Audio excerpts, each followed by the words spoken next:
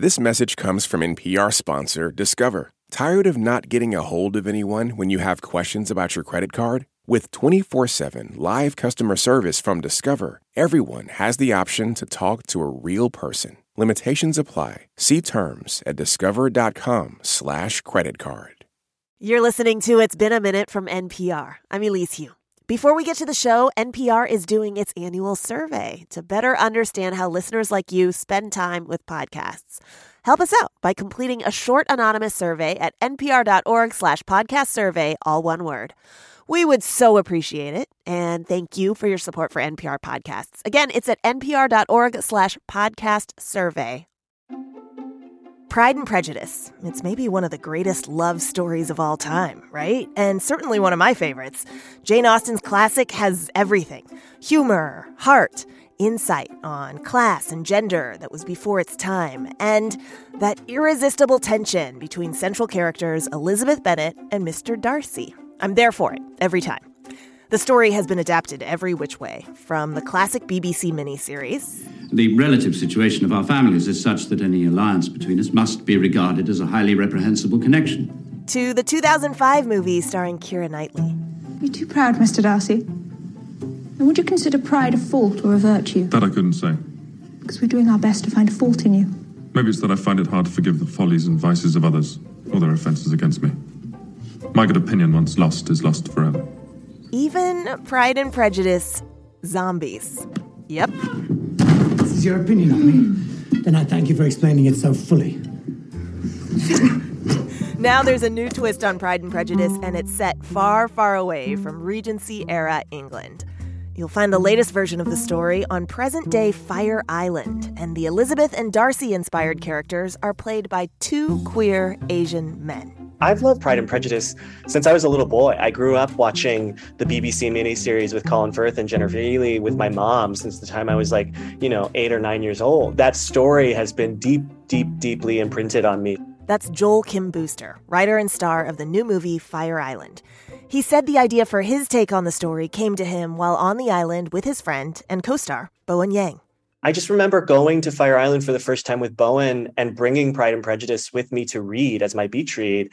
And it was the first time I'd ever read the story. And I just remember putting down the book and looking at Bowen, throughout the week and just being like, wow, everything that she is talking about in this book is so relevant to what we're experiencing on this island. I talk with Joel all about how Fire Island subverts rom-com norms, honors his queer friendships, and tells a specific story that still feels universal. And just a heads up, y'all, in this interview, we do talk about drug use and sex. I loved the movie and really enjoyed the chat with Joel, and I hope you do too. The film is called Fire Island. It's set on Fire Island. Give us a sense of the place. Paint a picture for us. Yeah, so Fire Island is a teeny tiny sliver of an island off of Long Island in New York. And it is for a generation now, it's been sort of a safe haven and an enclave for queer people, gay men and women and trans people. During times when it was illegal for us to gather, people have been going to Fire Island to feel safe and to feel a sense of community. And now it's transformed in sort of modern day culture into sort of just another gay destination vacation spot. But it really is so one of a kind and unique. There's no cars, What? It is wild. And, in that way, it just feels so magical, and you're never more than a few steps away from the beach. And the history of the island, too, I think is so tangible when you step foot on the island. You can really, if you know what that island has meant to this community, you can feel it in the air. What does Fire Island mean to you?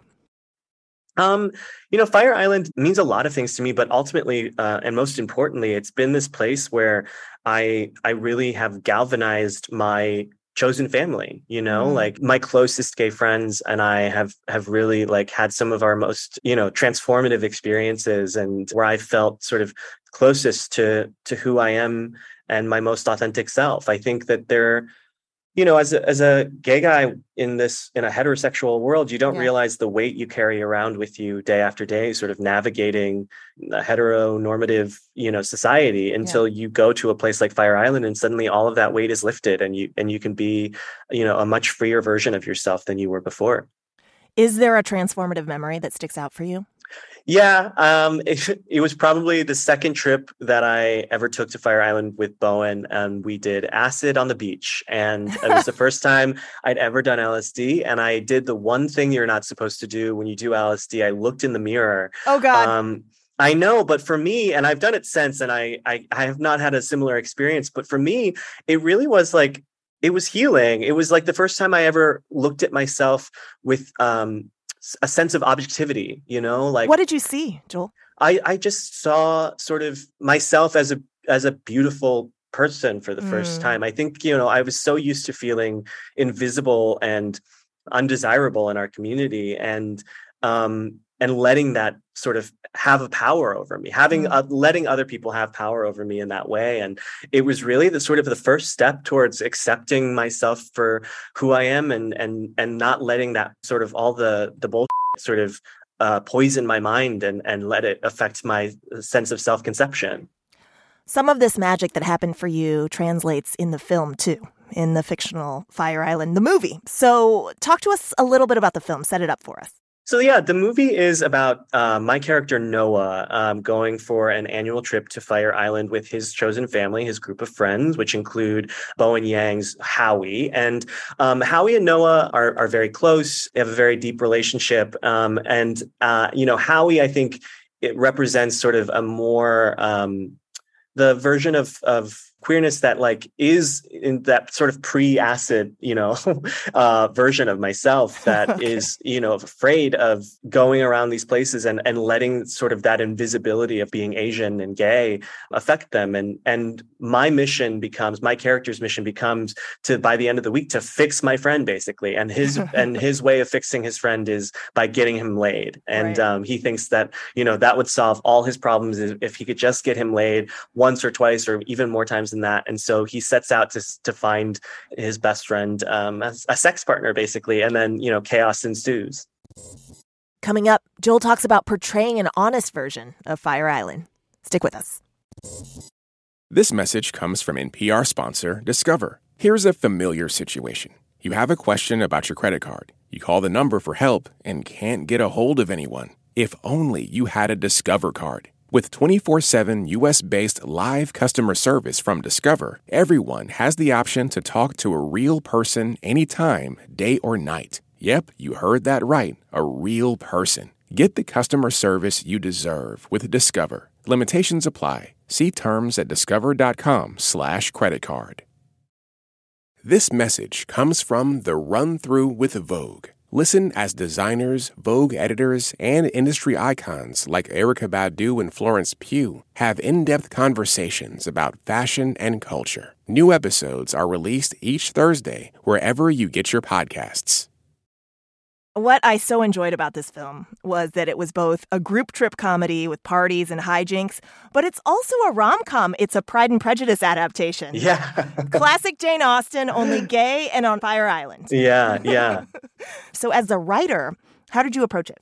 I think that Jane Austen, really writes so beautifully about class and the class differences and the ways in which people communicate across class lines and how people, eventually dismiss some of those class lines and sort of break out of them and ignore them completely. And I thought it was so beautiful because as wonderful and as transformative as Fire Island is, it is a really great example of what happens when, there's no one around to oppress us. We do begin to oppress each other and create sort of artificial class lines, that have to do with money, sure, but also, body image and masculinity and race. And so it started a little bit as a joke. I kept saying, wouldn't it be funny if I wrote a gay Pride and Prejudice set on Fire Island and people would boo and hiss and throw things at me and tell me to shut up. But, Bowen and I kept going back to Fire Island, and every summer I would bring a new Jane Austen book with me to read.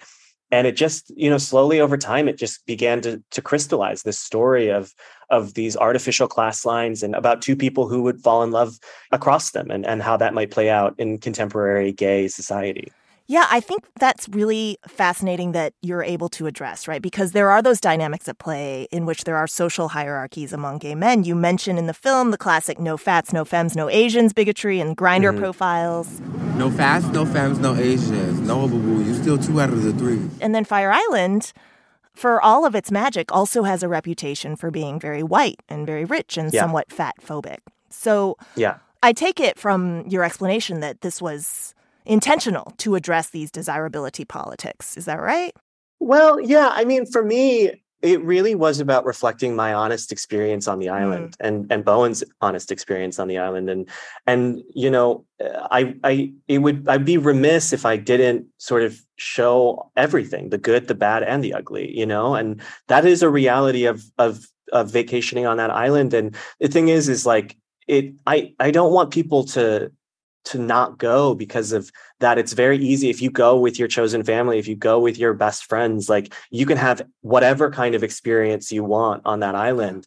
But, you know, there is real discrimination that occurs and that I've experienced myself. I mean, there's a scene in the movie where a guy says to the group as they're entering a party, I think you have the wrong house. And that is something that has happened to me a number of times. Yeah. Hi, is Charlie here? I think you may have the wrong house. Why would you think that? I wanted it to feel like a real trip. And unfortunately, those elements are, you know, always sort of running in the background. So there was that painful element, but also a lot of good. Yeah. Because another big theme throughout is the queer Asian best friend pair between your character of Noah and Bowen Yang's character, Howie. How has that kind of friendship, and maybe even your real life friendship with Bowen, because I know you two are good friends, how has that been meaningful to you? It's been sort of really life-changing having Bowen in my life. I grew up in a predominantly white community. My family is white. I'm adopted.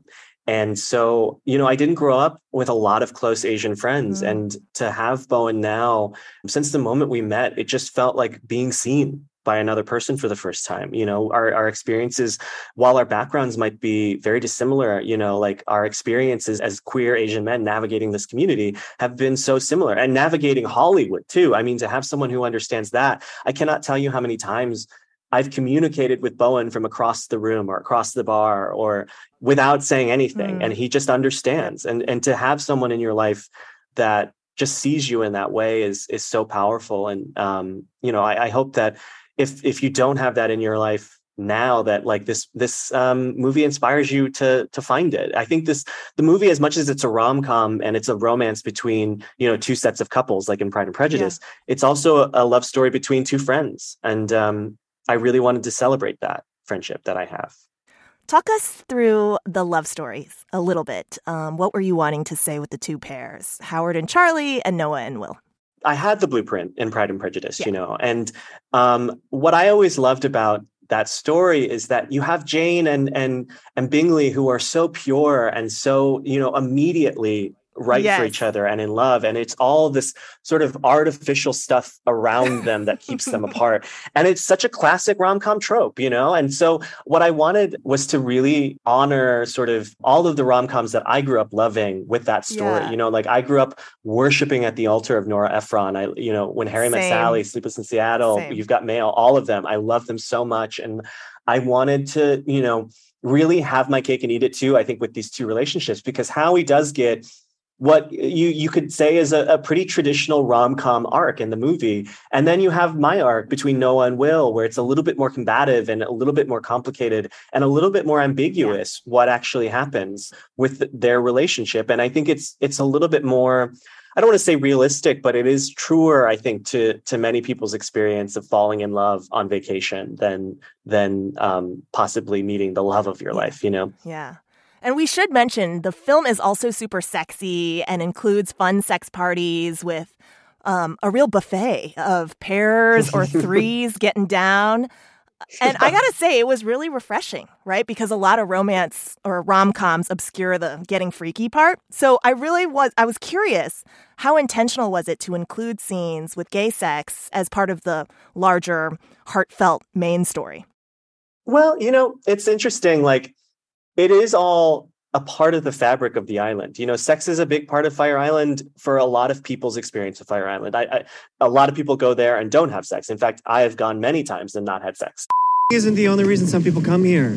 No, that is the only reason that you come here. No, I also come here to read. I contain multitudes. But I think that it is a part of that authenticity and the reality that I was looking to depict, like I'm going to include all of the racism, and I'm also going to include all of the joy, and I'm also going to include all of the sex. Yeah. And so that was a big part of it for me. And I think like it feels like I pulled off the biggest scam in the world that I've gotten, Disney to produce 2 gay orgies now on film. I was going to ask, did you get any pushback from Disney? We were told that we could have as many butts as we wanted, but no pole. And so that was the only real pushback that we received. I can't wait to use this as a pull quote. Be free with butts, but no pole. Yeah, exactly. Up next, Joel talks about subverting the traditional heterosexual rom-com formula. Stick around. This message comes from NPR sponsor REI Co-op. REI has gear, clothing, classes, and advice for camping and glamping, biking and hiking, axing and snacksing, backpacking, and another outdoor thing that rhymes with backpacking. Visit your local REI Co-op or rei.com for the 1,000,001 ways you can opt outside. Support for NPR and the following message come from the Wallace Foundation, working to develop and share practices that can improve learning and enrichment for young people and the vitality of the arts for everyone. Ideas and information at wallacefoundation.org. Let me ask you a more meta question, Joel Kim Booster. Okay. Mainstream culture often holds up stories about marginalized people, right? Be it Asians like the two of us, or be it queer people as learning experiences for everyone else. Like, hey, look at how much we're trying to learn from these minorities. You know what I'm talking about. Yeah. But your film, and especially in Bowen Yang's character of Howie, that highlights the way those of us in marginalized groups also personally internalize mainstream cultural values and let dominant culture, usually white, usually straight, teach us a lot of things about ourselves and what we should want.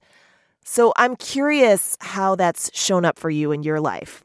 As you mentioned, you're a Korean adoptee and grew up with white parents. And as you've gotten older, how has internalizing dominant culture maybe limited some of your assumptions? Yeah, I guess for me, the experience of being a transracial adoptee has sort of instilled in me this sense of never quite belonging in any space that I've occupied. And it's really jarring, and it can be dissociative almost sometimes being in these spaces. And so when I experience dominant culture, I think many minorities have the experience of having to project their experience onto experiences that aren't quite for them, and that is what I've had to do just on a life scale, not just with media, but just in my life, having to project, myself onto my white family, or having to project my experience on my Asian friends who don't understand what it is to not have a connection to an Asian family, and so it's a really, it's a tightrope walk, and I think that it's an experience that I hope people are able to sort of see in the movie. And I also hope that, there's a question of like, will straight people be able to enjoy this movie? Well, gay people have had to, project themselves onto your experiences for, centuries now. I think that, it's a skill that we've had to learn. And I think it's a good skill to have. And I hope that, straight people are open to learning it while watching this movie. I got to say, I identify as straight, and I loved this movie. I thought it was a near-perfect movie. And I don't want to spoil too much about the ending, but there is no wedding at the end, no baby. In fact, there's a declaration from the characters against monogamy. What about you? What do you want? You probably want some gay marriage nightmare? Join Instagram account as a French bulldog? God, no. I don't think monogamy's for me. Yeah, I mean, same. What was behind giving the characters a different kind of relationship from what we see in a lot of straight rom-coms?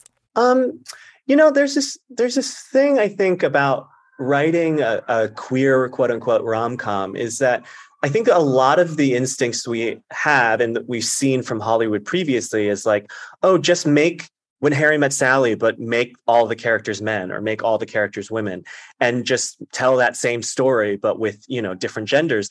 And it just doesn't work that way. Like, there are so much varied ways that queer people experience love and experience relationships. And I wanted to honor that and especially honor my own experience, as a person who doesn't want necessarily the traditional, heteronormative meet, one person and marry that person. Monogamous marriage. Monogamous marriage, and I'm not saying that is everyone's experience in my community. Certainly there are many people that I know who are gay people who are happily married and monogamous, and that works for them.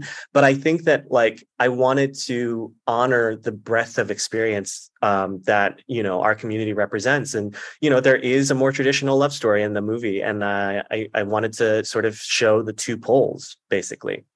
What do you think it means for future generations if more of us people of color and more queer people call out untruths, actually challenge assumptions like marriage and monogamy, and stand in our unique perspectives? Or like you, make films about those perspectives? I really, with this movie, I wanted to tell my story, and mine and Bowen's story specifically. And really,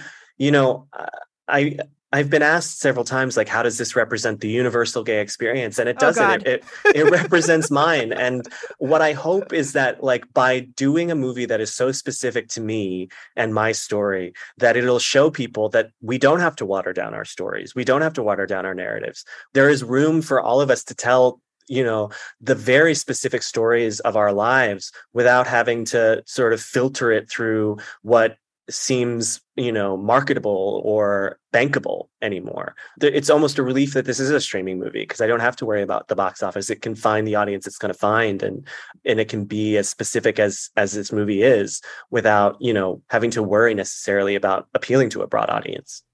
Yeah. And there is something beautiful, though, that when there are very specific stories out there, it really touches something universal. So They actually say that about writing, right? That you're supposed to write very specific and somehow it's universal. It's a paradox. Yes, exactly. Joel Kim Booster, we so enjoyed it. Thank you so much. Thank you. Thanks again to Joel Kim Booster, writer and star of Fire Island. It is out right now on Hulu.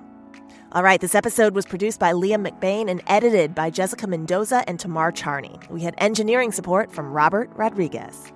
Y'all, this is my last episode guest hosting It's Been a Minute for a minute. It's been so much fun, and I'm going to miss y'all. Of course, we want you to come back here for more It's Been a Minute on Friday with the amazing B.A. Parker, who's going to be guest hosting. For that, we want to hear the best thing that happened to you all week. Record yourself and email the file to us at ibam@npr.org. That's IBAM@npr.org. And just once again, NPR is doing its annual survey. It is survey time so that we can better understand how listeners like you spend time with podcasts. Help us out by completing a short anonymous survey at npr.org/podcast survey, all one word. We would really appreciate your support. npr.org/podcast survey, all one word. Okay, thanks, y'all. All right, and until Friday, thank you for listening. I'm Elise Hu. This message comes from NPR sponsor Shopify. Shopify is the global commerce platform that helps you sell at every stage of your business. From the launch your online shop stage to the first real-life store stage, all the way to the did we just hit 1 million orders stage, Shopify's there to help you grow. Sell without needing to code or design. Just bring your best ideas and Shopify will help you open up shop. Sign up for a $1 per month trial period at shopify.com/NPR. This message comes from NPR sponsor Delta Airlines. When you think about it, half the trips the world takes are trips home. Home. What we all eventually long to get back to, no matter what took us away to begin with. Those at Delta know that, because all 100,000 of them are, above all, travelers just like you. It's why they try to make you feel at home long before you even get there. On Wildcard, the new podcast from NPR, you'll hear people like comedian Jenny Slate reflect on their lives. What is something you think about very differently today than you did 10 years ago? Dressing. Like, not salad dressing. I've always loved it and I'll never stop. Dressing my body. That's all part of the new game show Wildcard, only from NPR. Listen wherever you get your podcasts.